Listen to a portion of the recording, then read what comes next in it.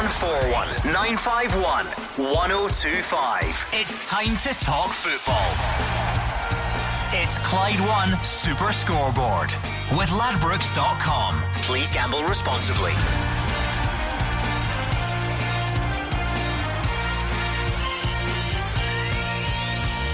Good evening and welcome to Clyde One Super Scoreboard. Rangers are looking to cut Celtic's gap at the top to 6 points when they take on St Johnstone in Perth. James Forrest says Scotland are losing a great leader in Scott Brown, but is still optimistic about the national team's future. And Neil Lennon regrets his Killie outburst as he's hit with 2 charges by the Scottish FA. I'm Gordon Duncan. Joining me tonight are Gordon Dalziel and Roger Hannah. And we're just delighted to get some football, hopefully in Perth. St Johnstone against Rangers at Tynecastle. Hearts against Kilmarnock. A lot of football off tonight. Dundee United against Queen of the South, falling victim to the cold snap just a few minutes ago. Dumbarton against Cally Thistle. Brecon against Dunfermline. Went both League One games off as well at Airdrie and Alloa. And also the game just postponed, Stenhousemuir against Cowdenbeath in League Two. It could be worse though. The country's in the grip of the beast from the east, and you and I are here with the pest from the west. You happy with that? I'm quite happy with that. The pest from the west. I think that might stick on. Okay, let's look ahead to St Johnstone against Rangers. For any Rangers fans that are just getting in the car, this is Super Scoreboard, by the way. This is not the weather report, but just since everyone seems to be talking about it, Andrew McLean is at McDermott Park. Andrew, for any Rangers fans still in the car, anything to worry about in Perth? Not at all. It's actually quite clear. That's what I like to hear. Yeah, it was driving through Stirling earlier on. There was quite a bit of snow, but I've got up here to Perth and it is nice and clear. The pitch looks in good condition, to be fair. A bit frosty. I was down there at pitch side. Looks a bit frosty, but not really any snow in sight. The sky looks quite clear, so absolutely no doubt that this game will be kicking off at 7:45. Right, back to the football then. Now we've all played amateur weathermen for the last couple of minutes. What can we expect on the field tonight? Big game, I'm sure you'll agree. Well, of course, you know, it's at this point in the season where every single point is vital for every team. St Johnstone were, of course, winners at the weekend against Ross County, and they bagged a point in their trip to Celtic Park before that. However, that did come after a poor run of form either side of the winter break. Brendan Rodgers actually suggesting that St Johnstone's players up their game against the two Old Firm sides, as their last league win before that came against Rangers at Ibrox. So maybe need to keep an eye on that one. As for Rangers, they look to be hitting their stride under Graham Murty at the moment. Just one loss in their last 10 games in all competitions, and with a chance to close that gap on Celtic to 6 points and put the pressure on. I'm sure they'll be right up for this one tonight. They seem to have settled on a bit of a solid starting 11 over the last few weeks, but we expect that there might be one change tonight, hearing that Declan John may well be suffering from a groin injury. So will that accelerate the return of Lee Wallace? Who knows? Or will there be another player that will step into that? We'll get the teams in around 40 minutes here from McDermott Park for St Johnstone versus Rangers. Get your pre-match thoughts in. We're going to get the thoughts of Gordon Dalziel and Roger Hannah, but we want to know what you think. Rangers fans, chance to put pressure on, if you can call it that. The gap could be cut to 6 points. Yes, of course, Celtic would have a game in hand tomorrow night, but the incentive is still there. What do you think of tonight's game? How big a challenge is it going to be? Would you change the team at all, or stick with what you had at the weekend? Let us know. 0141 951 1025. We are on Twitter as well, at Clyde SSB. Yeah, I watched him at the weekend, Gordon, and you asked the question there. Would you change the team, or would you stick with the team that beat Hearts comfortably, you've got to say, on Saturday? I would stick with the same team if John's fit. If Declan John's not fit, Lee Wallace coming back in there after all those months being out, he might put Hodgson in there at left back. I would imagine that would happen, Gordon, and just keep it as it is. I said on Saturday, I thought Rangers played very well against Hearts, and only for a goalkeeper it could have been a lot more. They moved the ball quicker. They've got a good shape about them. They started under Murty with a diamond shape, and I didn't think it suited the players. And when he brought in new players in January, he's found a system that the players look comfortable in. They're playing some good football. Yes, there's still a bit of work to be done. Especially Hearts had a 5-10 minute spell, and Rangers at the back looked a bit ropey. But apart from that, they controlled the full game after that. They went on to create chance after chance. How Josh Windass didn't add to his goal tally was unbelievable, but his movement, his runs were causing all sorts of problems. And the big factor is they've got a good balance in the middle of the park. Goss and Docherty I thought Docherty on Saturday was magnificent. I really did. For a young lad that's just went into Rangers, trying to settle into it, thought he was great. The boy Goss, and I see Murty out saying that he wants to make that a permanent deal. I can understand that. I think they've looked better than away from home than they have at home this season, Rangers. We spoke in the show last Tuesday night. Well, the results would back that up. It was last Tuesday night. They just scored 11 goals at Ayr and at Hamilton the previous 2 Sundays, and we looked at the home game at Ibrox against Hearts on Saturday and said this was going to be the real test for them. You were there, lads. They've come through with flying colours, and now they go to Perth. St Johnstone will have to come out. They'll have to try and make the play, and I think that opens things up for the pace of Candeias, the pace of Windass, the pace of Murphy. This is where Rangers pick teams off away from home. So I would fully expect Rangers would go and win the game tonight. And a wee googly for left back. Would Andy Halliday be an option? Well, the eagle-eyed amongst us on social media have noticed that the Rangers Instagram, I believe, did put a picture up of the shirts in the dressing room. Declan Johns was there, so we will wait to see what's going to happen as far as team news is regards. 01419511025. Let us know your thoughts. Let's get the thoughts though in the meantime of Graham Murty. He says it's not really about revenge as they head to McDermott Park, but remember the last time these sides met, it was a 3-1 win for St Johnstone at Ibrox. That came back in November. Rangers looking to re-establish a 6-point gap. Celtic of course playing tomorrow, but Murty is not underestimating how difficult this task could be. It's not about revenge. We congratulate them. They came and did a job on us at Ibrox. We want to go and do a job on them because we want to continue our evolution as a team. We want to continue improving. We want to continue to actually push on and finish the season on a high. And the only way we can do that is to embrace the challenge and go and put in a really, really good performance. We know we have the quality in the squad to go and get a win. But as I've said, it's about performance level now and making sure we come back with a positive result. Well, I've just shown them the goals that we conceded at Ibrox, so we know how structured they are. We know where they produce a threat from. So it's up to us to accept what they're going to try and do and try and nullify that as quickly as we can, and then try and go and impose our style upon the game. But the players have been fully briefed on what kind of threat they're going to bring to the game, and we have to be ready, whoever's selected, to go and see that out. I expect a difficult game. It's not for me to comment on Tommy's team. I expect a difficult game. I expect our opponents to be hard to beat. No one in this league is going to roll over for us. We have to go and push our own agenda and make sure that we actually are forthright and forceful and aggressive in our game plan, and we accept what our opponents bring, whatever level they are capable of getting to. David is in Pollock. David's a Rangers fan. David, give us your pre-match thoughts then ahead of this one. Well, I was listening to you earlier on, guys. You were talking about the defence.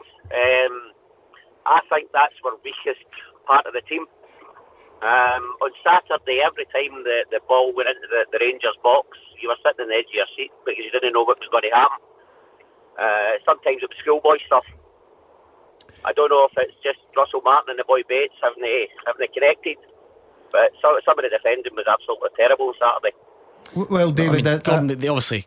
I did say, Gordon, that there was times for the 5 or 10 minutes that Hearts had, and you've got to give credit to Rangers because you're not going to, I don't care who you are, you're not going to dominate a game for 90 minutes. The other team will put a little bit of pressure on you.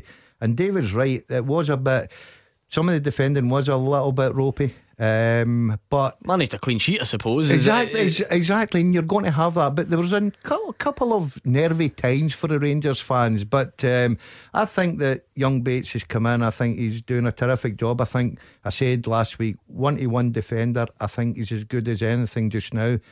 If I'm critical of him, I think his use of ball is not good from the back. But you're a defender, defend first and foremost. Russell Martin brings experience. But you're going to come under a little bit of pressure, but they have to tighten up in that defence, because when they come up against teams that are going to have a goal, like Celtic for instance in the 11th of March, they've got to really be on their toes. What does this mean, David? Does this mean you would like to see a personnel change there? I know that Bruno Alves is obviously a big name signing. He's had to be patient on the sidelines now that he's back from injury. Are you suggesting a change in that area? I would think so. I mean, you're talking about a guy who's got plenty of experience. As I said, no slagging the boy Bates. The boy Bates has done well since he came in. We've not really got anybody else for that position.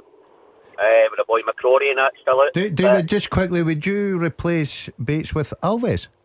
Yeah. Oh, never in a million years for me. The one thing I did notice about Alves for the first time, as you know, Gordon, and I sit between 5 o'clock and 6, and I'm quite a lonely figure in the gantry, and I watch everything that goes on. Alves came out himself at the weekend there and trained for easily 45-50 minutes, doing runs and getting himself into a bit of fitness under his belt. But I certainly wouldn't leave Bates out. I think Bates is probably their best defender just now.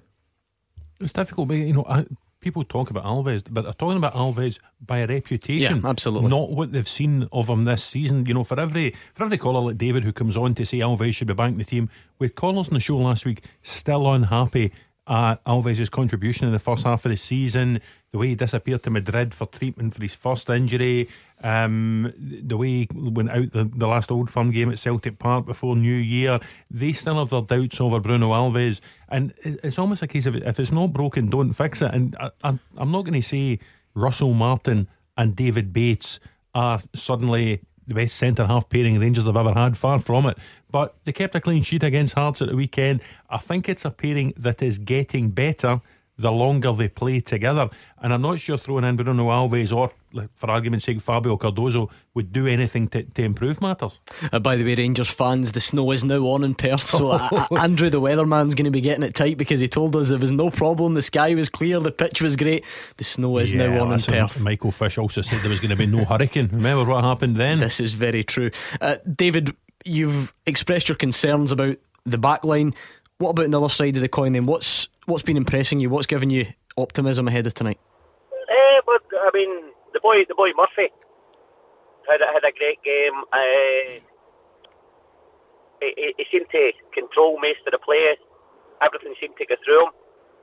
The boy Docherty had the best game I've seen in the Rangers jersey since he came in January. He seemed to control the midfield, because maybe Grant Holt's not there, the boy Holt's not there, sorry. I don't know, but did you not think Candeias had a terrific, especially second half, David? I thought some of his deliveries into the box for a centre forward, I think they're magnificent. If you're Morelos, you must be thinking, just give the ball to him, because he'll deliver. And for a defender and a goalkeeper, the quality is that good. He puts him under so much pressure. I've been really impressed with him since the last few months, and I think the lad's doing very, very well. He came under, obviously, Pedro Caixinha's signing, and everybody thought all the signings that he brought in weren't good. But I think this guy has stood up to it. It reminds me, Daz, of Paul Le Guen, 6 months at Rangers, and everyone said, the signings are terrible, he doesn't know a player.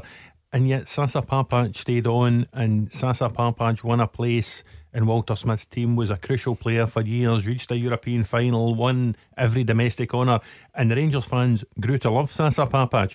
You wonder if Daniel Candeias can be that player from the Pedro Caixinha regime, the only one of the signings who can actually go on. Well, Morelos, who's banging in, who bangs in the goals and is working very hard. But you're right, Roger, I thought that he would be one when the Caixinha left. I thought he'd be one that would leave as well, but the lad's been there, and I think he's been terrific. I really do, and I think he deserves his place in the team. Graham Murty also says he's not giving up on any title race until it's arithmetically impossible, but he's only taking it a game at a time, and that does start tonight against Tommy Wright's side. Until it's mathematically impossible, we have to keep on pushing on. But as I've said all the way through, all we can do is keep aiming high and keep making sure our performance level is right. If people slip up, they slip up, but we can't actually count on anything going our way. What we have to do is make our own luck and make sure our performance level is commensurate to the task, and the task at hand is to go and win a game tomorrow. So we have to make sure all of our energies are focused on that. I believe we have the capacity to trouble any team in the country. That's all I will say, because belief, talking about it, saying that we're going to do this, do that, means absolutely nothing unless you go and back it up. So I believe we've got a squad and a team that's capable on any given day of going out and beating our opponent. What we have to make sure that we do is not get too carried away. We have to make sure we take care of our business, and the business that we have is a very, very tough game against an organised opponent who beat us last time we played them. So we need to make sure we're ready for that challenge and that challenge only. And if it puts us in a better position, a more positive position, that's all we can really look to do. Stuart's in Cambuslang. Hi, Stuart. How you doing, guys? All good, Stuart. What's your point? I just wanted to say how, and I'm a Celtic fan obviously, but I'm impressed with what Murty's done for Rangers. I think he's transformed them. From the beginning of the year, I watched a couple of their games, and I think their midfield looked very, very impressive. I mean, Goss has got the best left foot I've ever seen, honestly, and Murphy's a very good player. But the point I want to make is that, see the Old Firm game in a fortnight, it's going to be a physical game, which it always is. Now, I'm not knocking James Forrest, but do you think James Forrest should play in that game? Because when the going gets tough, he doesn't really want to know, and I think it'll be a tough game. Personally, I would leave him out. I don't know what you guys think.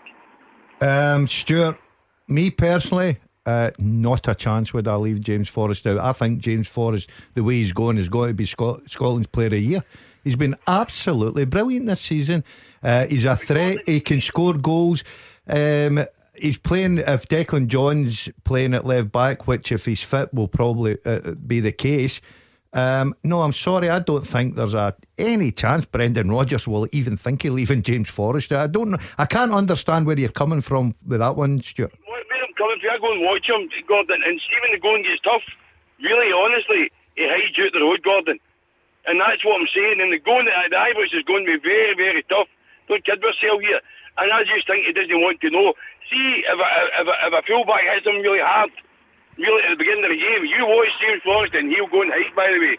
You bet my bottom dollar, but I've watched him so many times. And if a fullback hits him really hard, he'll hide. That's all. That's what I think, Gordon.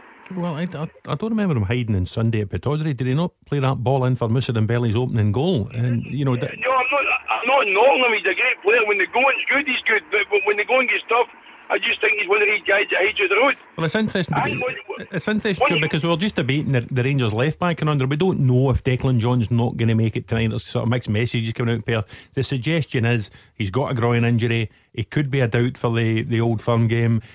The Rangers throw Lee Wallace in after such a long time out. He's been out now almost 6 months. Did he go with Lee Hodgson? Did he go with Andy Halliday? Does he have another trick to change formation? And the one guy who'll be looking forward to finding that out would be James Forrest, because he has been on form this season. And if he's up against a makeshift Rangers left back, then you would think he would fancy that.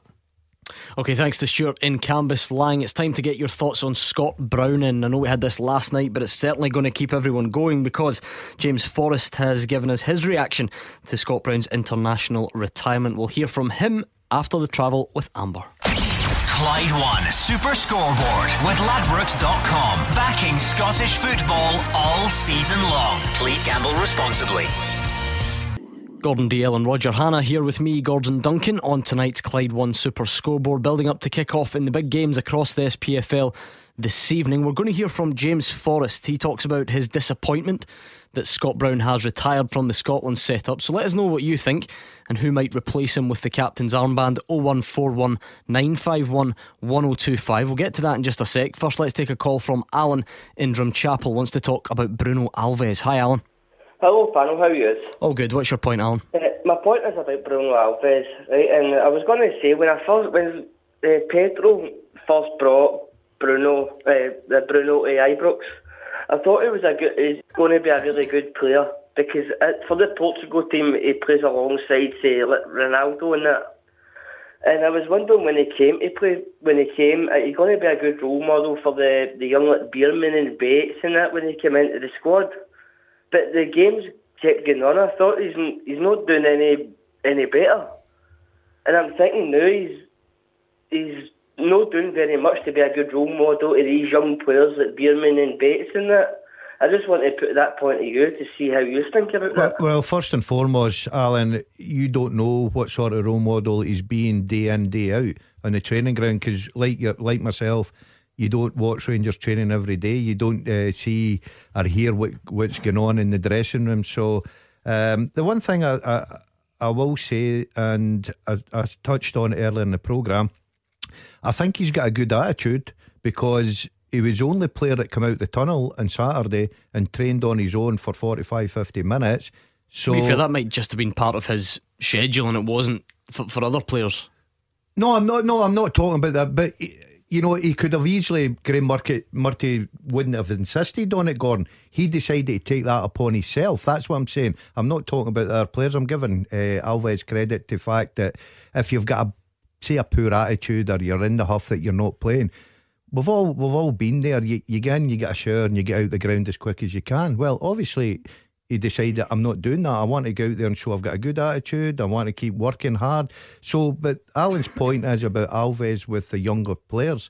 We don't know what's going on. I would be amazed that Bruno Alves isn't in helping the younger players like Bates and talking to him after a game, talking to him before the game in the dressing room. He's got bags of experience.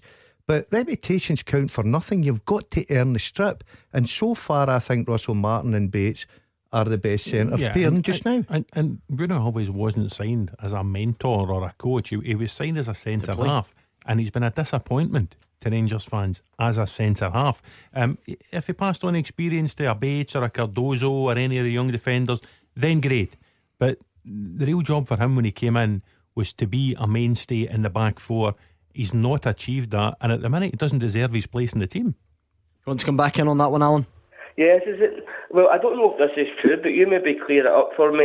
It was maybe last season or at the start of this season when Bruno Alves was playing for Rangers, and then it was one weekend. I heard he was injured, but it was a couple of weeks later. Then the internationals came up, and I heard that Bruno Alves was running up and down the sidelines with Portugal. If you're injured, then you can't play. If that's true, can you clear that up for me, please? But how long's an injury, Alan? You can pick up an injury and miss one game, and then be fit for the following game. You can pick up an injury and miss, say for instance on a Saturday, you can pick up an injury, miss Sunday, Monday and Tuesday's training, still playing the Wednesday. So I think you're being a bit unfair in that. I think that just maybe a little bit of rumours flying about. You in your career, you quite often picked up injuries, missed training, and were fit for the Saturday. It's funny how that works sometimes, isn't it? Yeah.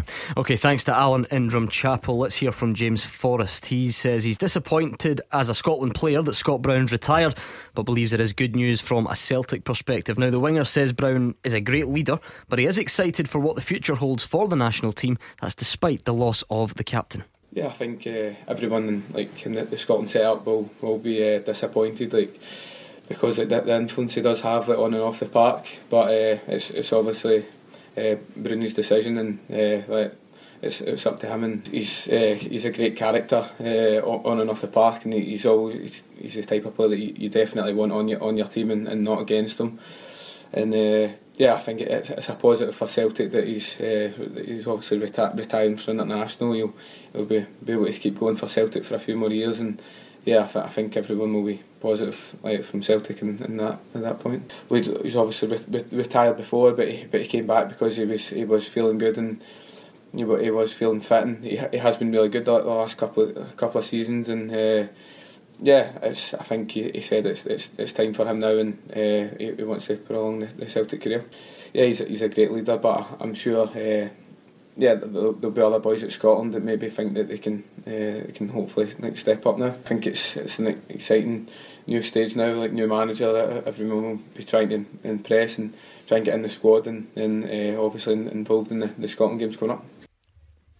It's a big story that happened yesterday, Gordon. Of course, Scott Brown's international retirement. We haven't had the chance to get your thoughts on it. Yes, I think that I always said that if I was picking a team, I would pick Scott Brown in it. He's decided because of the age, and he's come out of retirement for Gordon Strachan. I think it's the right move. I think that Alec McLeish's been in there. We're hoping to move on now. Will we miss Scott Brown? Time will only tell. I like Scott Brown. But I just think that he's decided for the best, and Celtic are happy with that decision. Scott Brown's happy with that decision. So we just move on from it, Gordon, and it's as simple as that. And it gives other players now an opportunity to stake a claim with Alec McLeish in the Scotland side. Yeah, I think the timing of it was sensible. There's a new campaign, there's a new manager, there are new players coming through. And I think Scott, having retired before, having come back for Gordon Strachan, I think it's obviously been in his mind to go again. And I think he's been fair to Alec McLeish, he's been fair to everyone to go now, rather than play a few games, a couple of friendlies, maybe a couple of Nations League games, and go before the Euros. It provides clarity for Alec McLeish. I believe he's naming his squad a week tomorrow for the Costa Rica and Hungary games, and it allows him to start with a blank sheet of paper and, you know, build a team in the 4 friendlies at the end of this season that's going to be ready to go into the Nations League games come the autumn. John's in Paisley. Hi, John. Hi, how you doing? All right? All good, John. What's your point on this? Before I go any further, guys, I've got about 2% on my battery. I'm sitting in car just now, right, and getting out for a meal, but I'm going to keep this quite short and sweet. I'm a Celtic fan myself, right? We're talking about, you know, Scott Brown retiring and how Celtic go, how they're going to be, you know, playing after he finishes up, etc. See, to be honest with you, I think Scott has an overpowering persona about him, to be honest with you, and it reflects in the team. Cracking player, maybe far too good at times, puts too much into the park, and it's like anything, if you're working in a place, you know, and you're knocking your pan in, people take a back seat. Now, Scott didn't play at Glasgow when Zenit were playing, and the team were absolutely phenomenal.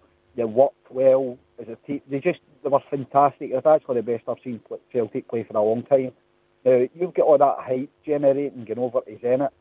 Now, everybody should be buzzing out their head. Basically, they should be playing double better than they were at Glasgow.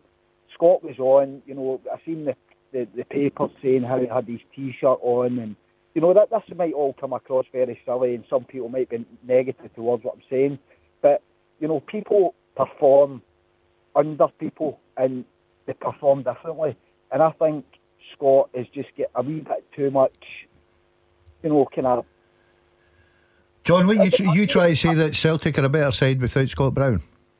I'm not saying that. No, not at all. You know, that's what I expected you to say. No, I'm just asking. No, not at all. Not at all. I'm just saying, you know, the whole Scott's heading over to Zenit with a T-shirt on, and, you know, all the boys are, you know, Scott's a tough guy. You know, personally, I think, you know, when he's on the park, sometimes he upsets the whole team. I'm not saying people don't perform to their best ability, and maybe they just took a back seat. You know, Scott's running about daft. He never played in the Glasgow. You seen the team against them at Glasgow. So that's my feelings about the guy. Sometimes it reflects in the team. Sometimes there's just too much speaking. You know, Scott putting his order into the guys. You know, having their huddle. John, I'm just wondering, John, just to clear up though. I mean, would you not give credit to Scott Brown for being part of the team which won the first leg? I understand, yeah, totally, but, you know, I'm not disputing that at all. I'm just saying, you know, people, you look on with Scotland, look how far we get, and it happens time and time again. You know, their dreams in Europe finished again. You know, why? You know, that's what we've got to be start asking ourselves. Well, what is it that happens to us? You know what? Right, we've not got the money, we've not got this. Everybody puts this. We've not got the money. We've not got the money. Every team in Scotland's not got the money to go to other places. But you see these small league teams abroad. You know, Zenit aren't exactly the best team in the world. Do you know what I mean? We should have done better than that. And personally, you know, that is my thoughts on it. I think Scott upsets the team slightly, and they just take a back seat. You know, a boss. People work. Somebody's knocking a pan in. You take a back. I've seen it with many a teams. That's just my personal thought.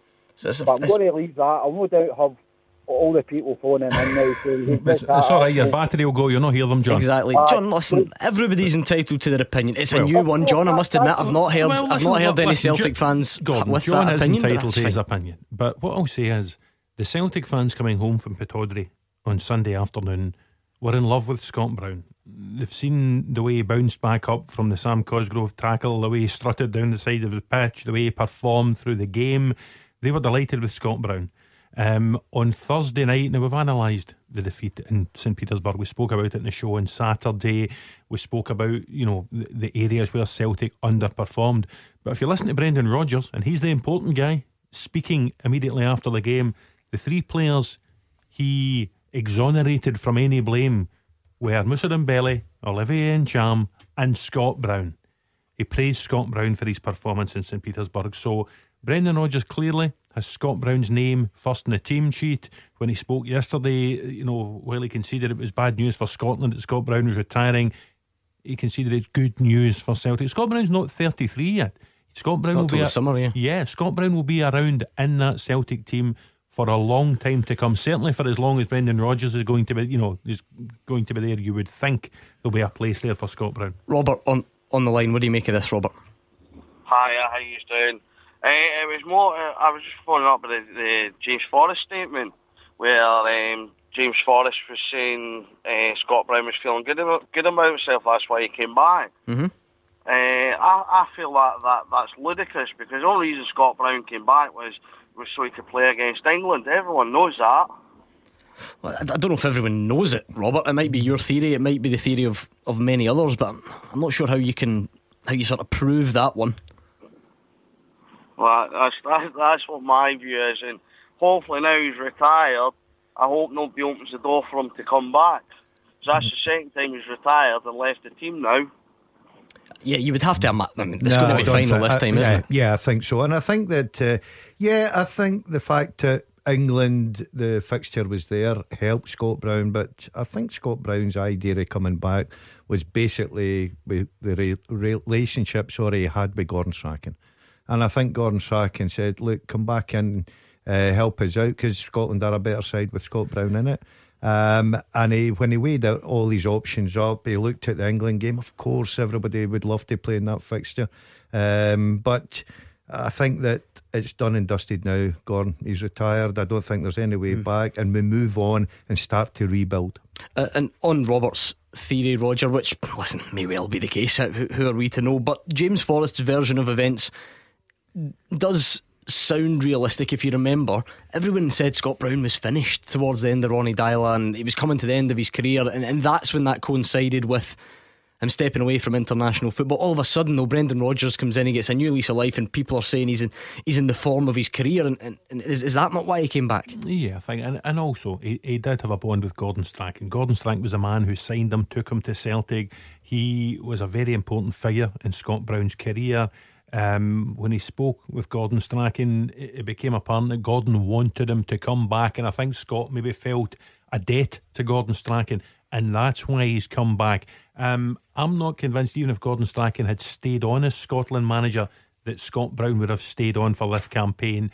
I just feel that in his head he wants to extend his Celtic career as long as he possibly can, and the best way to do that is to give himself the breaks during the international games, have a rest, because he is fully committed. You know the style of play Scott Brown plays, so it will allow him to rest up during the international breaks, and very probably, add maybe a year or two to his Celtic career. Rangers and St Johnstone team news will be with us within the next couple of minutes, so stay tuned.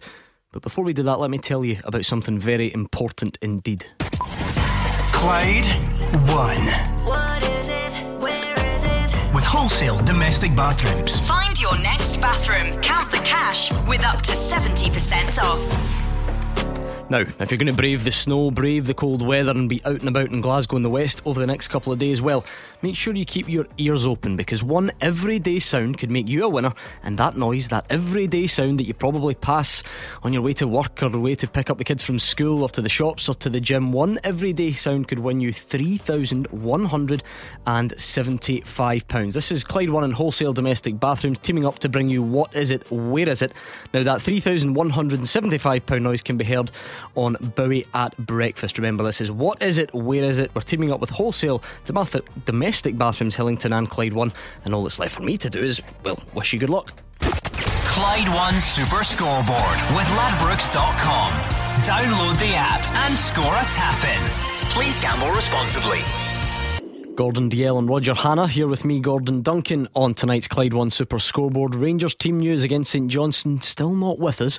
We'll bring you that as soon as we possibly can, so stay tuned and indeed give us your reaction. There is another game in the Ladbrokes Premiership tonight, of course, Hearts against Kilmarnock, and the teams are as follows. Hearts go with McLaughlin in goal, a back four of Randall, Hughes, Berra and Mitchell. It's Cowie, Adao, Cochrane and Milinkovic in midfield, with the front two of Naismith and Lafferty. As for Kilmarnock, no no Chris Boyd, and only a place on the bench for Gary Dicker. So McDonald in goal, a back four of O'Donnell, Broadfoot, Greer and Taylor, midfield three of Power, Malumbu and Tishbola, and either side of Eamon Brophy, Jordan Jones and Rory McKenzie. Just very brief thoughts on that game tonight, Roger? Yeah, I think it'll be a good game. Kilmarnock, if they can get a win at Tynecastle, would edge closer to Hearts for that fifth place. In fact, they'd even go above them tonight, Gordon, if they win.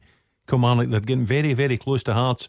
I think reaching the top four in Europe, as Steve Clarke said on Saturday, is probably going to be beyond them. Interesting to see how they cope without Chris Boyd. I think he was awaiting a warm reception, shall we say, in Tynecastle after his remarks about the former manager Ian Cathro at the start of the season. So the injuries maybe just spared them from quite a reception there. The other team news we see, a friend of ours does, John Baird, debut for Morton tonight in their game at home to Livingston. Morton are absolutely flying at the moment. I mean, it's almost gone under the radar a bit because people are looking at the very top of the table and saying what's wrong with Dundee United and can St Mirren keep it going. But Morton, the run they're on at the moment, and especially away from home, I know they're back at Capello tonight, but doing great things at the moment. Yeah, Jim Duffy's a very experienced manager. He's been doing a terrific job since he walked in the door down there.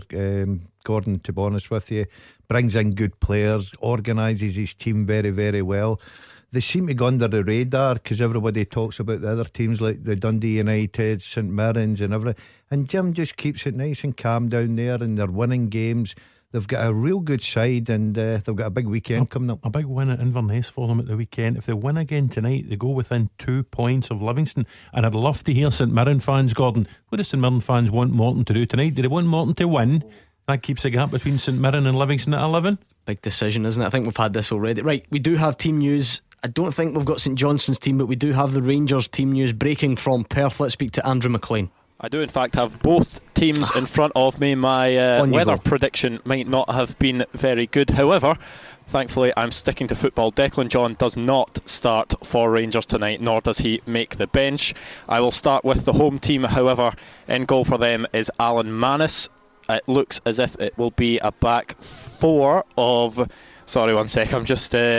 taking a look through the team here. Just Joe name Shaughnessy, 1 to 11 Stephen if you've Anderson, just had the sheet, don't you worry. Alan Mannus in goal, and the rest of the team is Blair Alston, Joe Shaughnessy, Stephen Anderson, Murray Davidson, George Williams, Aaron Comrie, Jason Kerr, Chris Kane, Liam Craig and Matty Willock. On the bench, Xander Clark, Chris Miller, Stephen McLean, David Wotherspoon, Denny Johnston, Liam Gordon and Cameron Thompson. As for Rangers, as I said before, one change for them, no Declan John in the side. Wes Fodringham is in goal. A back four of James Tavernier, Russell Martin, David Bates and Andy Halliday starting at left back. Sean Goss and Greg Docherty in midfield with Daniel Candeas, Josh Windass and Jamie Murphy in behind the lone striker Alfredo Morelos. As for the Rangers bench, it's Jack Anick, Kenny Miller, Bruno Alves, Jason Holt, Eduardo Herrera, Jason Cummings and Lee Hodson. The referee is Stephen McLean. Roger, hats off to you. You predicted Andy Halliday at left back rather than Lee Hodson. Talk us through the thinking there and whether you think that's a good idea or not. I think Graham Murty's thinking is he's been reasonably impressed by Andy Halliday, both his attitude and his application since he came back from Azerbaijan at the end of last month. Lee Hodson has not been involved as much under Graham Murty as he was under previous managers, so it doesn't really surprise me that Halliday's in. It's a role he's fulfilled before. He came through at Livingston as a left-sided player, went to Middlesbrough, if you remember, as a left-sided player, so I think he'll fit in there fine. I don't think they need to worry about his defensive qualities either. And it's a chance for Andy Halliday. I think it's his first Premiership start since he's come back to the club. It's a chance to lay down a marker that perhaps if Lee Wallace isn't going to be ready for another 2 or 3 weeks, that he's an able deputy for Declan John. Colin's on the line, he's a Rangers fan. Colin, what do you make of that team then? Andy Halliday in at left back, no Declan John tonight? I'm a little bit with Andy Halliday being at right back somewhere. Happy with that? Yep, absolutely. Fancy a victory tonight? Is it? I know that McDermott Park's not been as difficult to go to this season as it has been in the past, but how big a challenge will it be tonight? It'll be a challenge. There's no any disrespect to Johnston, but we've got to go for a 4-1 win. We're scoring goals. There's goals for every team. So, 4-1 tonight. Did you have another point to make, Colin? I appreciate I did just throw that on you a wee bit. I did. How you doing, Gordon? How you doing, Roger? Hi, Colin. Good, Colin. It's for the Jays. Lionel Messi retired from Scotland. Do you think Greg Docherty and Ross McCrory are future Scotland captains? It's Scott Brown that retired, by the way, Colin. I think he's talking about him before it's Lionel Messi. Alright, okay, if you say so. Well, listen, I like Ross McCrory. He needs to get fit and get back into the Rangers team, and Graham Murty needs to decide whether he's a centre half or a holding midfield player. Greg Docherty is a player, is a very, very good young man, good player. Graham Murty was right to talk him as a future Scotland international. But again, I think what he needs to do is get a run of games for Rangers between now and the end of the season. He seems to be in ahead of Jason Holt now, so we'll need to focus on staying in there ahead of Jason Holt, and at the start of next season staying in there ahead of a fit again Ryan Jack and a fit again Graham Dorrans and people like that, Colin. I think probably the likes of John McGinn is still ahead of them in the Scotland pecking order. Alec McLeish just about said as much when he did that SFA podcast with, I can't remember who he did it with, some nobody. So I think McGinn, who started the game against Holland at Pittodrie in November, will probably start the game against Costa Rica. But there are definitely jerseys there up for grabs. Callum McGregor, Stuart Armstrong, James MacArthur, people like that will all come into the frame. And I wouldn't be averse to seeing Dylan McGeoch in the squad either. It depends what you mean, Gordon, by the use of the word future. It depends where you're looking, because Docherty and McCrory may well go on to have great Scotland careers, but at the moment both of them are still uncapped, so it's not like they're going to replace him as captain right now or anything like that. No, they're not going to walk into the Scotland team and get the armband right away. Gordon, that's something maybe for the future if the lads keep progressing. But the one thing they've got to do is cement. Roger's right, they've got to cement first and foremost their place in the Rangers side, week in, week out. Docherty I thought was terrific on Saturday. McCrory I thought was very good up until his injury. And Roger's right about, what will Murty look at him? Is he a centre back or is he a midfield player? For me, he's a sitting midfield player. They've got a lot of competition in the Midland Park, and when everybody's fit, and that's why I don't think these lads will be looking at Scotland just now. They'll be looking at saying, I want to be a number one choice at club level first and foremost. Beat the Pundit with goals in the Scottish Sun. The SPFL and EPL latest every Monday, Wednesday and Saturday. Neil Lennon has been hit with 2 charges from the Scottish FA. He says he regrets the way he reacted at Rugby Park on Saturday. We're going to hear from Neil Lennon in the not too distant future, but before we do that, we need someone to play Beat the Pundit. Someone in here is going to be Roger or Gordon, but if you want to take them on, you have to pick up the phone right now. It's 0141 951 1025, and you could play Beat the Pundit right after the news. Clyde One Super Scoreboard with Ladbrokes.com. Bet and play and pull a result out of the bag. Please gamble responsibly. Hannah and Gordon DL here with me, Gordon Duncan, on tonight's Clyde One Super Scoreboard. We're going to hear from Neil Lennon. Remember his outburst at the weekend? He called referees amateurish and Mickey Mouse, and he was not happy at all. Well, as you might expect, he's been given a couple of charges by the Scottish FA, and he says he regrets the way he reacted. So we're going to hear that from Neil Lennon after we do this. Beat the Pundit with goals in the Scottish Sun. The SPFL and EPL latest every Monday, Wednesday and Saturday. It is time to play Beat the Pundit, and it's time to meet tonight's contestant. He's Alan Bruce, and he's a Motherwell fan from Barrhead. Hi Alan. Hi there, how are you doing? Yeah, not bad at all, Alan. I'm just wondering, I usually toss the coin, but I just feel like it's only fair that you're a big Motherwell fan and I put you head to head with your fellow big Motherwell fan Gordon DL. Do you think that sounds like a good match-up? Okay, that seems fair to me. I think we can have a chat tomorrow night at Fir Park. Just because I'll bring you the ball. Just because Gordon's such a big Motherwell fan, Roger, you don't mind, do you? I don't mind at all. No, just going to say, Alan, if you're both going to the game tomorrow night, text us and give them directions to Fir Park. Has it been a while, has it? No, you were there recently. I'm there you're going tomorrow, aren't you? I can. Even if it's really cold, you're still going to go. I'll be there tomorrow night. Okay. Right, let's give Gordon DL some Clyde 2 in his ear so that he can't listen to us. Alan, it is 30 seconds head to head. You can pass. Here's your chance to beat the pundit, okay? Okay. Right, let's do it. What was the final score when Rangers last faced St Johnstone at Ibrox? 3-1 St Johnstone. Which team are currently 6th in the Ladbrokes Premiership? Kilmarnock. Name one of tonight's postpone matches in the Championship in Scotland? Stenhouse Moor game. Who wears number 7 for Celtic? Patrick Roberts. Which Scottish warrior or junior team Kirkintilloch named after? Pass. Who are currently top of Scottish League 2? United. Okay, let's bring Gordon Dale back. Are you with us? Yeah, go for it. You are, alright. Same set of questions to you, yes? Yeah. Alan was on fire, by the way. Okay. What was the final score when Rangers last faced St Johnstone at Ibrox? 2-0. Which team are currently 6th in the Ladbrokes Premiership? Kilmarnock. Name one of tonight's postponed matches in the Scottish Championship. Dundee United, Queen of South. Who wears number 7 for Celtic? 7. Oh, pass, don't know. Which Scottish warrior or junior team Kirkintilloch named after? Pass. Who are currently top of Scottish League 2? Quick. Montrose. Okay. How are you feeling about that, Alan?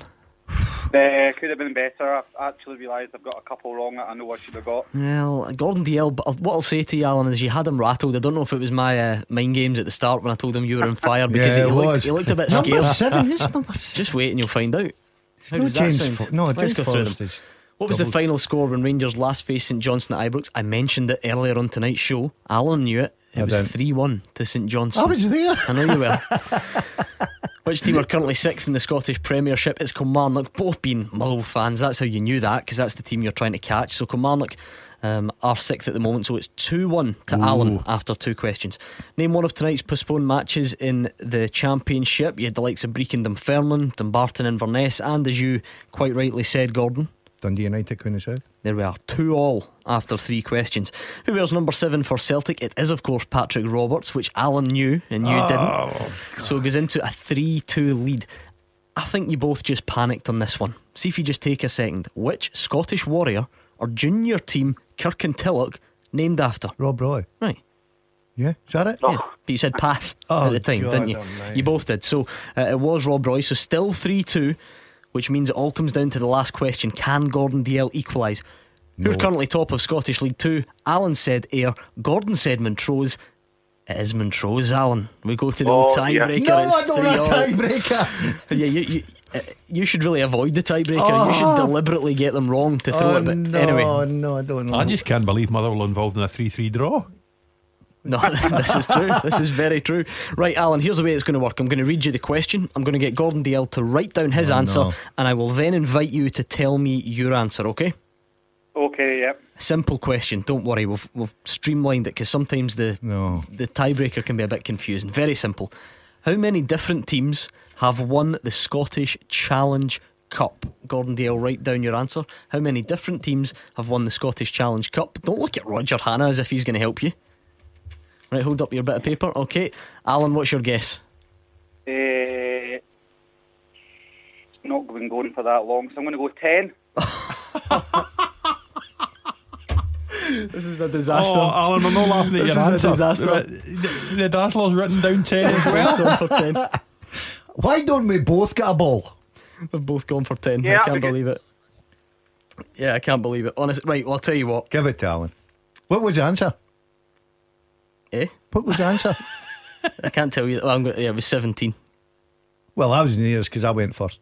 Right, I'll tell you what. I'm just going to make up another tiebreaker right on the spot right now. It needs to be a Motherwell one. Yeah, it does need to be. It does need to be a Motherwell. Very quickly, Right, go Gordon on. DL and Alan Bruce, you're both Motherwell fans. What is Motherwell's goal difference in the Ladbrokes Premiership? You're going to have to be quick, because obviously you can't look it up anyway. Quick, show me your answer. Okay, Alan, what are you going for? Motherwell goal difference, something like -3. Oh, he's got it on the money, -3. Seriously? Gordon Call DL. yourself a Motherwell supporter. That's a real Motherwell fan. Gordon DL had written down 6. He was miles away. And Alan Bruce, a real Motherwell fan, got -3 on the goal difference right He on the money. googled that. He didn't have time. Alan, He didn't Alan, have did time. you Google that? No, he didn't. I believe him. I Right, didn't I'll hear. see you tomorrow night. Brilliant. boy. Well done, Alan. The signed ball, it's on his way to you. In fact, Gordon can hand deliver it to Fir Park tomorrow, surely. You'll meet up. Yes. Good man, Alan. Thanks Well, for taking part. The match might be off tomorrow with the snow, you never know. Well, Hopefully not. he'll be hoping so that he doesn't have to come through on that promise. Right, Alan, well done. Thanks for taking very part. much. I'm happy with that, Roger. Are you? Absolutely. Terrific. Rob Roy. How did Kirkentulloch Rob Roy? Although I don't think he's been listening, because you said a real Motherwell fan would know that. The implications there that maybe the Dazzler isn't a real Motherwell fan. That's outrageous. I'm just delighted that I managed to make up another tiebreak question on the spot, because when you both said 10 for the Challenge Cup, it all fell apart. That just shows you this is why we'd normally have really confusing questions on the tiebreak, because that doesn't happen. But when it's quite a simple one, somehow you both went for the same answer. Anyway, we seem to have an audience in the studio tonight. Maybe we sort of do. Listen, this doesn't really work on radio, but if you're listening at home, they're a band of about 40 school children appear to have gathered outside the window, and I think they're just shouting abuse at Gordon Dalziel, to be honest, for his efforts at Beat the Pundit. We'll get on with the rest of the show. They were all shouting 17 winners of the Challenge Cup. Exactly, they knew. Did you know that? And Gordon Dalziel did not. Right, keep your calls coming. 01419511025. We are of course building up to a big night of football in the Ladbrokes Premiership and beyond. But if we're talking about news stories from today, well, Hibs boss Neil Lennon, he's been hit with 2 charges by the Scottish FA. This of course for his conduct towards Kevin Clancy in the 2-2 draw with Kilmarnock. I'm sure you've seen the pictures. Lennon reacts very angrily to being sent to the stands. This was after the referee gave Kilmarnock a penalty, but on reflection, the Northern Irishman says he does regret his actions. I didn't agree with the penalty decision, and I didn't agree with me being sent off. However, my reaction to the sending off was regrettable, but it was at an insult to injury. So from my point of view, I see other managers behave a lot worse than my behaviour was on Saturday. Even when you see the referee come over to talk to me, I'm stood there quite calmly. I disputed the decision at the time, like any other manager would. There was no conversation between me and the referee, and I was sent straight to the stand, hence my reaction, which I've already maintained I regret. Is he going to apologise for sending me off? I don't know. I didn't think it merited a sending off. And that's really what... It's not the penalty decision. In the cool light of day, he can make these decisions. He's got a split second to make the decision. I still think it was wrong at the time. I think it's wrong now. Fine. The sending off, I was very upset about far more than the award of the penalty. Well, I think I've already said that my reaction to the sending off would be deemed as misconduct. You're saying that you weren't happy about being sent off initially. Can you just outline for us your understanding of what happened? Well, the decision was made on the penalty. I told the fourth official what I thought of the decision, left it at that, as any manager does. Any manager, when there's a controversial decision like that. The penalty's taken, they score, I'm thinking nothing of it, trying to adjust my tactics or in my head, think what we're going to do next. Next thing, referee comes running over, no conversation, you're off to the stand.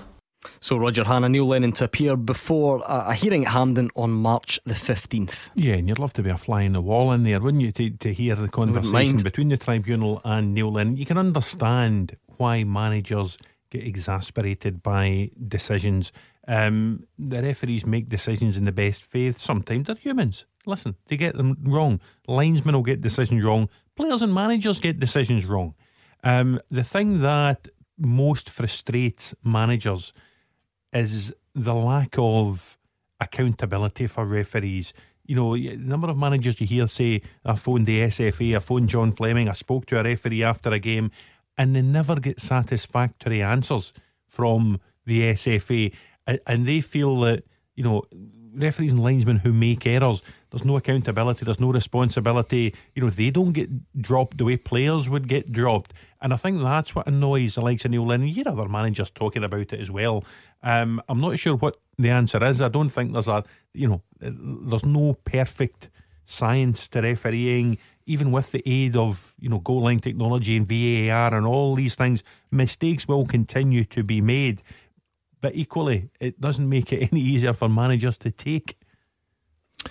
Yeah, I can understand Neil Lennon's frustration, especially in the heat of the moment, Gordon. 2-0 up and you're thinking, we're going to have a good day there, and all goes belly up, and Neil's obviously reacted, and you get caught up in the moment, and he's regretted it obviously. But the one thing you've got to say, it doesn't matter. You can't act like that. A referee gives a decision. He gives a decision that he thinks right at that split moment. And at the end of the day, you can argue, you can fight. It'll never change a decision. It was never going to change. The referee won't change his mind. Neil's a very passionate football manager. He's a winner. But you cannot behave in the touchline the way Neil Lennon behaved and expect to get away from it, because it's away with it. It's just not on. It's bad conduct. Neil will regret that, and hopefully once he gets his punishment, because obviously they will punish him, he can move on from it and learn from it. Give us your thoughts, 01419511025, or if you'd prefer Twitter, we are at Clyde SSB. Brian is in Stirling. I think he wants to talk about Scott Brown though. Hi Brian. Hi, good evening fellas, how are you doing? Oh good Brian, what's on your mind tonight? Well, I was driving my lady home, and I just listened to a guy, John, talking about Scott Brown. Claims to be a Celtic supporter who is not happy with the way that Bruni conducts things. Well, I say to John and to anybody else that obviously doesn't know nothing about football, Scott Brown is worth his weight in gold. The man is Mr. Celtic. His last 4 years, he's actually just got better and better and better. Now, this is a guy who is vilified, he's been made a caricature at times, and I mean, there's other things that I don't even want to really touch on, but when his beloved sister died, there was things that was said that that hurt me, you know, as a fan of Scott Brown, and particularly as a Celtic fan. I thought that was inhumane. But when I hear that Scott Brown isn't the football player, when I hear that he's not been lauded as the football player that he is, I find it really difficult to understand how anybody can say that. The man has been Scotland captain. Now, Scotland are not in the best shape, and I think that comes from grassroots level, but we have produced some great players over the years, especially your Bruni he wears Scotland in his heart, and he's a Hibby as a young man, but he wears Celtic in his heart, and he goes to his work. Now, this is his job. He goes to his work and he displays passion that is above and beyond. And I don't understand. When he finally finishes his Celtic career, it's going to be nigh on impossible to find somebody of that ilk for whatever kind of money you get. 4.5 million, I think we paid for him. And we Strachan, I think it's his absolute best, level best piece of work that he done for Celtic was to convince Scott Brown that Glasgow Celtic and not Glasgow Rangers, because both were in for him at the time, and one, I think Kevin went to Rangers and we got Scott, and the two of them shouldn't have been split up. There was a chat was going on, and you know, but I think it's the 10 years or 11 years he's won 7, possibly 8 this year championships. He's been immense for us in Europe. And even when we've played bad, he's actually been, his stats are massive. I mean, at one point, I think he's the best passer of the ball, the most complete passer of the ball in Europe. And for Rangers fans to come on and slag him, you know, like call him Lionel Messi, that just shows the ignorance. The man has been an amazing football player for Glasgow Celtic. And will we see that kind of player again? I hope so. I hope we can entice somebody or bring somebody through that youth and get 10 years out of them like we have them. I put Scott Brown in the brackets of the Paul McStays, the Tommy Burns. Even though he was a Celtic supporter as a young kid, he's definitely one captain fantastic. I love the guy. Roger? Well, you talk about stats there. The stat that jumped out at me at the weekend, 460th game for Celtic. There can't be too many in the history of the club have played more games for Celtic. As we said earlier on, he's not turned 33 yet. There's a lot more football in him. He will play well in excess of 500, perhaps pushing 600 games for Celtic. The point you make about will we see his legs again? You probably will, Brian. He's currently wearing the number 63 jersey. It's Kieran Tierney. You would imagine he would be a player. You know, people joke that he models himself in Scott Brown. Certainly in terms of commitment to Celtic, he certainly matches Scott Brown, maybe even exceeds Scott Brown, because he grew up as a Celtic fan. You're making the point that Scott didn't. Scott Brown has won a lot. He has played an awful lot for Celtic, and listen, he will go down in history as a terrific Celtic player.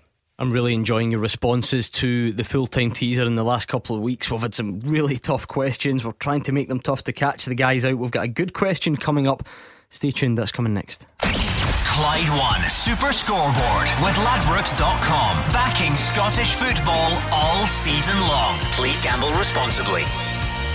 Roger Hannah and Gordon Dalziel here with me, Gordon Duncan. On tonight's show, we are 20 minutes away from kick-off in some big games all around the country. Of course, we've been keeping a close eye on things between St Johnstone and Rangers. We brought you the teams a bit earlier on in the top flight as well. We've also got Hearts against Kilmarnock in the Championship. The only game that's beaten the weather is Morton against Livingston, and if you go down the divisions, it's a similar picture, weather wreaking havoc. However, Peterhead and Clyde is still on, as is Stirling against Edinburgh City. Right, going to give you two a full-time teaser, and listen, I make no apologies, this is tough, okay? This is going to really test you two, and for you listening at home, I'm going to see what you're made of as well. This is really tough, I promise you.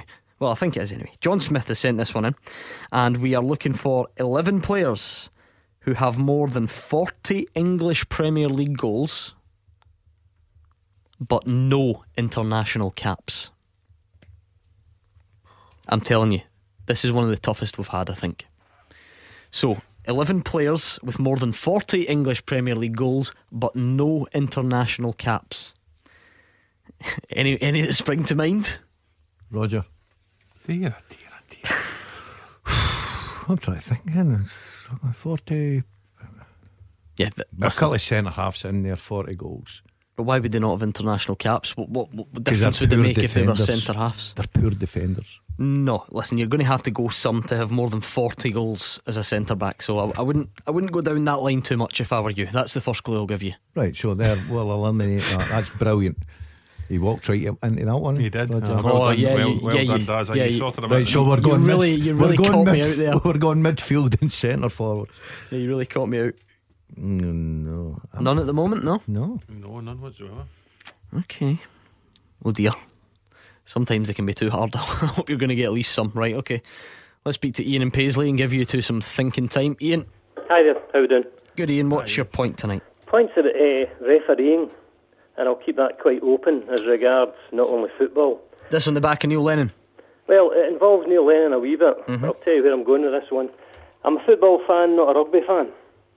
And I watched the Scotland-England rugby on Saturday afternoon. And what I was most impressed by was the refereeing. Obviously with modern technology, every big decision they get spot on. There was a crucial part in the game when Scotland were winning, and England had the chance of intercepting the ball. I think England got the try. The game was stopped, brought back, and the correct decision was made. Now that was a massive decision in the game, which could have been given England's way and could have changed the total outcome of that game. Roger, you are well placed, I think, to answer this one. I know you keep a keen eye on your rugby as well, and I know the incident that Ian's talking about as well in that game. What would be the main differences? Because they are obviously two different sports, so I'm not sure it's as simple as saying, well, obviously it works in rugby, so therefore it works in football. Yeah, but maybe Ian does have a point. They will soon have the opportunity for it to work like that in football through VAR. Basically what Nigel Owens employed at the weekend was VAR. He went to the big screen, he asked the video referee his thoughts on the matter, and decided the on-pitch decision was incorrect, and they brought it back for the correct decision.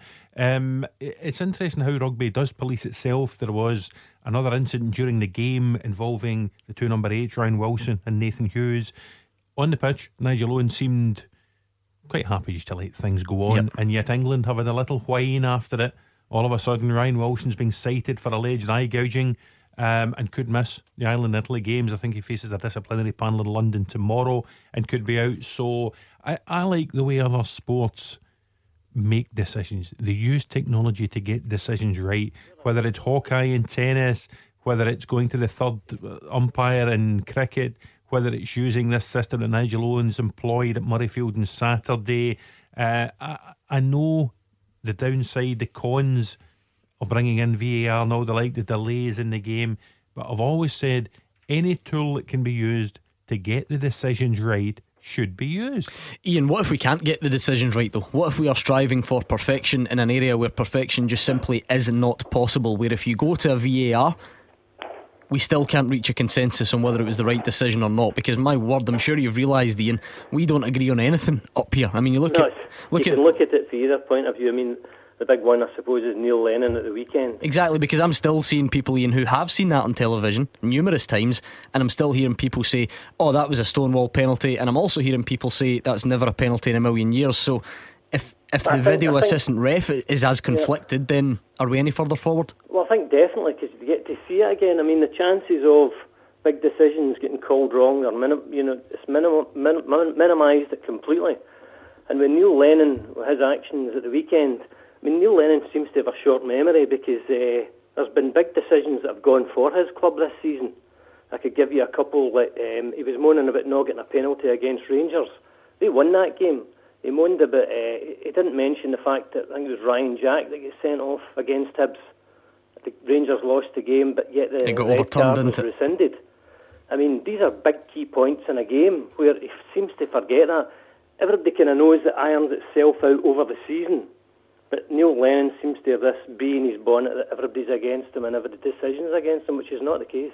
Roger, have you been keeping an eye on the way this is working in some of the other countries? Because another accusation that I hear, and I completely understand, that moment when the ball hits the back of the net, that rush of sheer joy that you get as a football fan, which is one of the best things about being a football supporter, are we at risk of taking that away? Yeah, you possibly are. And you see, would that not be an unbelievable some of the shame? Scenarios that are painted that, there's a goal at one end and you don't realise it's a goal, and play rages to the other end and somebody scores at the other end and it's brought back and the original goal is given and the second one's cancelled out. These are the anomalies. They're the scenarios that are being painted by people who oppose the likes of VAR. I tend to think if you get the decisions right, that's the most important thing. Now, had VAR been employed at Rugby Park on Saturday lunchtime, there are several decisions could have been changed. Could Efe Ambrose have been red carded for taking down Jordan Jones? Could Kevin Clancy, having had another look at the Ryan Porteous handball, could he have changed his mind? So listen, it's not an exact science, but I'll be fascinated to see how it works and whether it improves the decision making process. Thank you to Ian and Paisley, some very good points indeed. If we got any on this teaser, I said it was hard, I'm now starting to worry that it's a bit too hard. I hope you at least get some of them. I'm going to throw one in, but I might be wrong here. Just in case you've just joined us and you missed the question, we're looking for 11 players who've got more than 40 English Premier League goals but no international caps. Is Troy Deeney one? No. Oh, that's me now. That was one of the ones I'd written. Is that you? I'm just thinking penalty takers. Mark Noble at West Ham. No. Oh, we're going to struggle here. 40's a fair number. Yeah, it is. I'm trying to think current players. A lad Callum Wilson at Bournemouth. Nope. He'll not have over 40. No. Dwight Gale. Nope. The boy who played with Everton, Campbell. Who? Kevin Campbell. Kevin Campbell is top of the list. Oh, that's been finished. 82 English Premier League goals, no caps. So there we are. What? If I could, it's far too early to give out clues as such, but if I could steer you, I wouldn't worry too much about current players, Roger. Come on, Roger, I've got Kevin Campbell, help me out.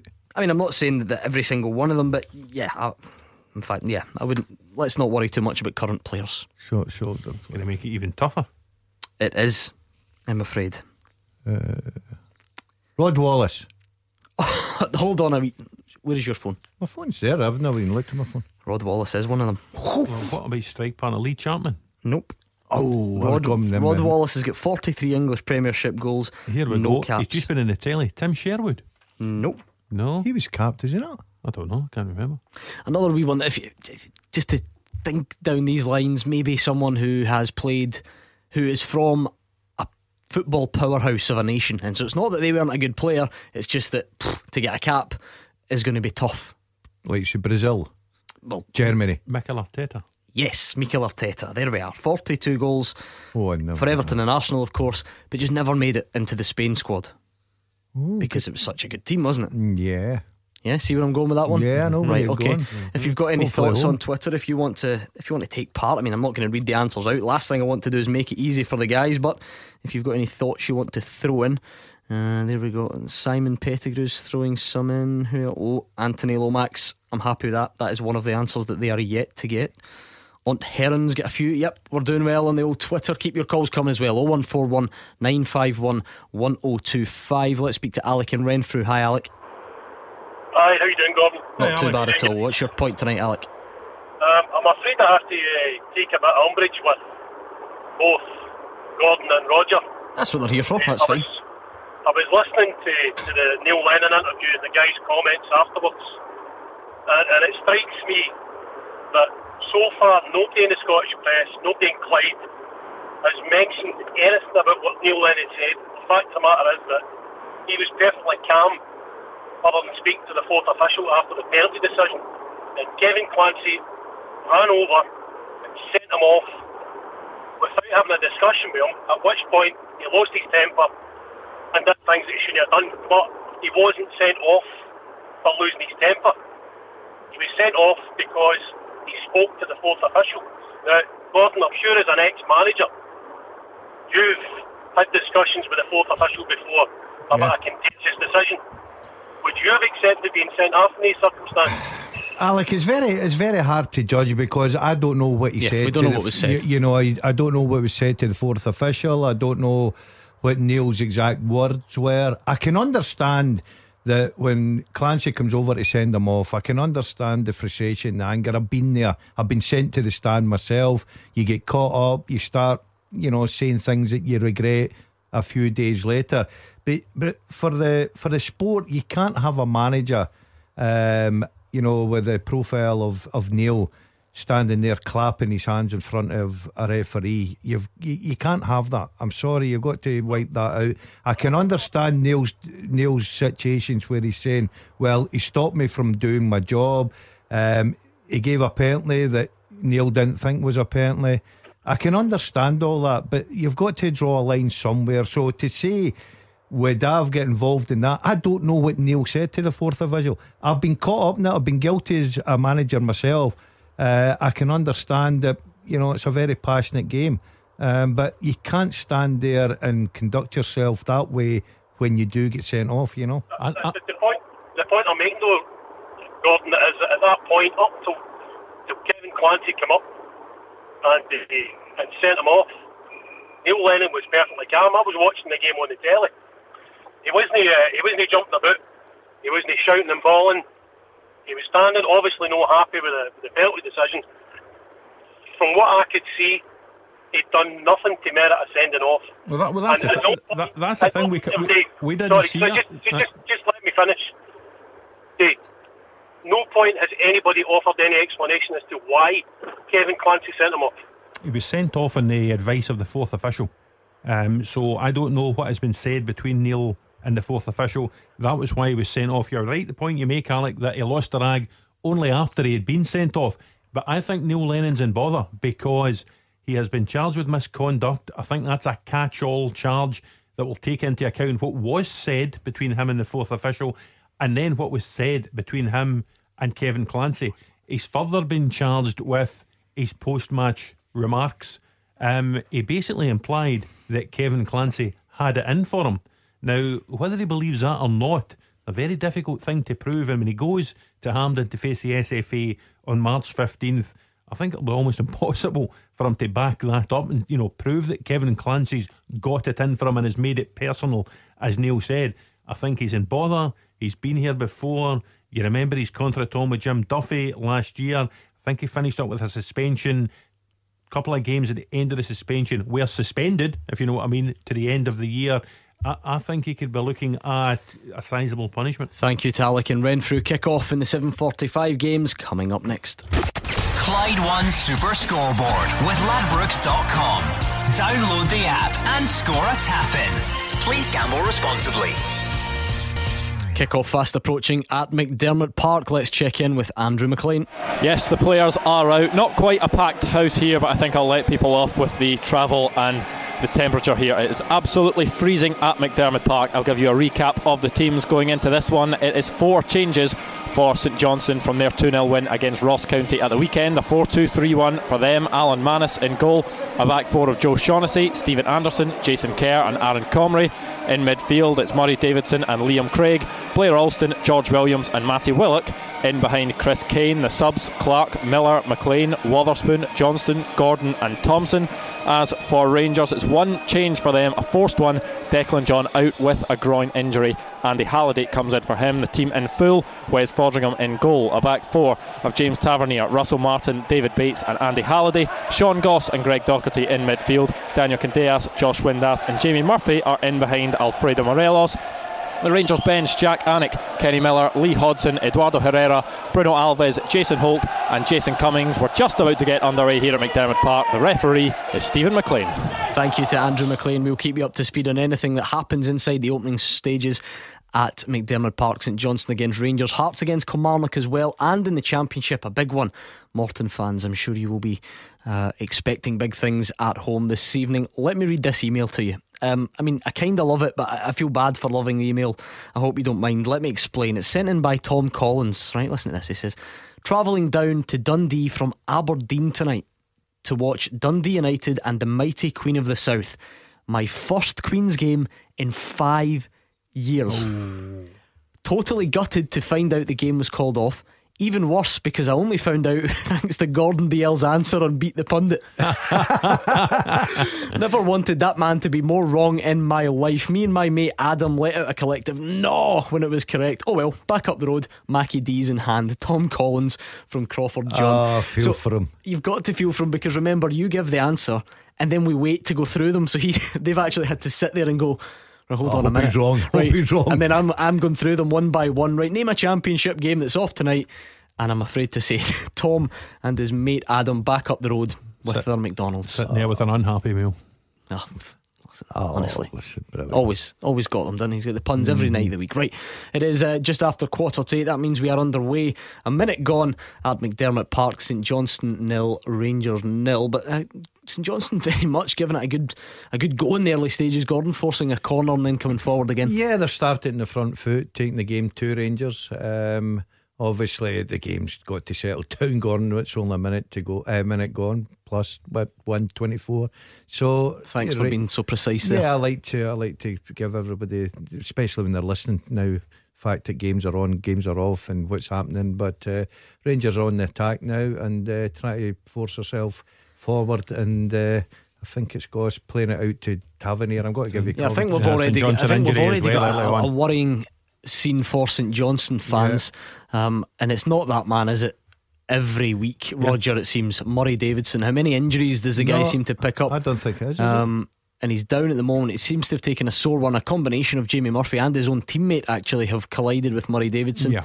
And he's in a bit of pain. Getting treatment, only a couple of minutes going, so it could be a bad start. A friend of the show, Chris Miller's on the bench. He would be, you would think, the ready-made replacement for Murray Davidson if he's going off. Is it Davidson? Is it Stephen McLean? I think he said a wee haircut, Roger. No, I think that's what's he had a confusing beard. He had a beard at the weekend when he scored a couple against Ross County. It is Davidson. We're just trying to check his number there. Yeah, it's Davidson. He's just had a wee haircut. I think it's Matty Willock, his teammate, who's actually injured him there. I'm alert to these things. Jamie Murphy escaped with the ball. So Stephen McLean, the referee, not Stephen McLean, the striker, has stopped play. Ball's gone out. I think it'll come back to Rangers. But not to start Murray Davidson we're looking for after his 2 goals now win against Ross County at the weekend. He's okay. He's just right. We're still looking for a good few answers on the teaser. Well done to you for taking part on Twitter. 11 players, more than 40 English Premier League goals, no international caps. We've got Kevin Campbell, Rod Wallace and Mikel Arteta so far, so quite a way to go. Well, I'll throw one in. Go. I played golf with him last year. I'm going to need his name. Dean Holsworth. Well done. Yeah, he's got 63 for Wimbledon and Bolton. So no England caps for him. Kevin Nolan. Yes, 69. I thought he had an England cap. 69 goals. The one we think may have been capped, Kevin Davis. Yeah, he's been capped. Was he capped? That was one. We were thinking back when Daz said Rod Wallace, going back to those teams. So Leeds won the league last year before the Premiership. Blackburn won. Paul Warhurst. Nope. Great shout. The other one in the Blackburn team we thought was Jason Wilcox. Nope. Mark Bright. Yes. Different class. He's got 50. Leicester, Palace, Sheffield Wednesday, Right and Charlton. Bright. Mike Newell. Nope. Oh. Who? Right, a couple more to go. Let's speak to Laurie and Denison. Hi, Laurie. Panel, good evening. I realise the programme is reaching its conclusion, so I'll try and be as brief as I can. You know, even if I don't participate in the programme, I always enjoy listening to the show because of the diversity of opinions that are expressed. Colin, a regular caller from Easterhouse, a Rangers supporter, especially heard him on Friday night predicting that the deficit over the weekend would be reduced. Laurie, 2 seconds before I let you continue. Kilmarnock are a goal up at Tynecastle thanks to Eamon Brophy. On you go. Well, my partner Karen will be well delighted about that. She's a Kelly fan, as are our two brothers who are season ticket holders. Anyway, getting back to Colin, he had predicted that the deficit at the top of the league would be reduced over the weekend because, in his opinion, Aberdeen would beat Celtic because, in his estimation, it was long overdue, as though that was a science. Colin, if you missed the last display of Halley's Comet, the next visible nighttime sighting will be in the year 2062, pursuing your argument to its rational conclusion. So hang in there, Colin. Anyway, my main point was I listened to Graham Murty, and you know what? Though a Celtic fan, that guy is a sensible, rational man. He doesn't trash talk or speak in riddles. Unlike Cacinia, he's very respectful. Celtic, now that they're free of the Euro distractions, I feel they can fully concentrate on retaining the domestic treble in the knowledge that returning to our ranks will be stalwarts such as Boyata, Armstrong and Griffiths. The panel's thoughts? Yeah, I mean... You certainly see the logic in that. Yeah. I mean, Celtic will get stronger when Craig Gordon comes back in, Stuart Armstrong comes back in, Lee Griffiths comes back in, Patrick Roberts played in the development team the other night. Celtic fans have still to see Marvin Compere. Laurie mentioned Dedrick Boyata, there is another. So, you know, Celtic have had to get through a sort of midwinter of discontent, injury-wise, if you like. They will only get stronger as those players come back. It'll be interesting to see how many of them get back into the team, you know, whether or not Boyata can manage to, oust Ajer or Simunovic, or, what would be the preferred central defensive pairing were everyone fit. Daz will tell you Stuart Armstrong would walk straight back into the team. Craig Gordon would definitely walk straight back into the team, and we'll have arguments from here forever, Roger, as to whether it should be Dembele or Griffiths. Murray Davidson's down again. This time it's a head knock with Josh Windass. Listen to this. Stirling Albion against Edinburgh City kicked off at 7:45 a handful of minutes ago, and it's off already. Well, that's a bad decision by the referee to let the game start. It certainly looks like it, so we're waiting to get confirmation, but it looks like it at the moment. It may change, but yeah. Well, we have a reporter at Fourth Bank tonight, John Docherty, who texted while I was on the show asking how many words his report would be, and added a little bit at the bottom. 1,000. That's assuming we get any football. So he was obviously of the opinion at the time the game was in jeopardy. I can't think how at 7:45 it's good to go, at 7:52 it's off. Right, let's get cracking in this teaser. Thank you to Laurie. Sorry we couldn't chat for a bit longer, Laurie, because time very much against us, and these two are miles off it on the teaser. We're looking for 11 players, more than 40 English Premier League goals, no international caps. We've already got Kevin Campbell, Kevin Nolan, Dean Holdsworth, Mark Bright, Rod Wallace, Mikel Arteta. My last effort. Did Canio get a cap? That's the one that I thought you were going to get. That's an obvious one because I said about the big footballing nations. So the Canio just never quite good enough to make it into the Italy squad. Well, but the same thing, Benito Carbone? No, I would go back to the English ones now if I were you, or certainly kind of home nation I'm types. just looking at that. Kevin Campbell shoots. Steve Bold, did he get 50 goals from the back? Must be Bolton players in there.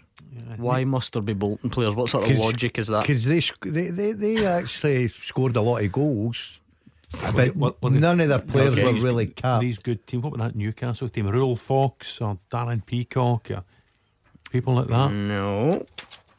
We're going to need clues. Centre forward Jason Newell.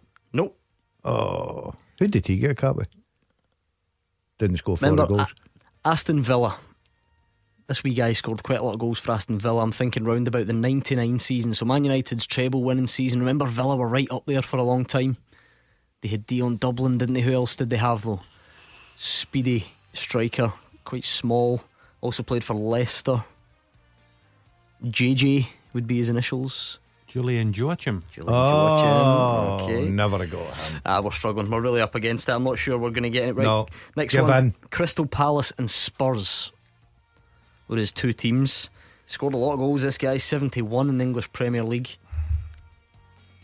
I'm shares a surname with the first man on the moon. Chris Armstrong. Chris Armstrong. Would be getting there now. Right, I think we're out of time. I don't think we're going to get the other two that you were looking for. Were Graham Stewart and Noel Whelan. Noel Whelan. Thank you to Gordon Dalziel and Roger Hannah. Still goalless at McDermott Park. We're back tomorrow night with Mark Guidi and Alex Ray. Clyde One Super Scoreboard with Ladbrokes.com. Bet and play and pull a result out of the bag. Please gamble responsibly.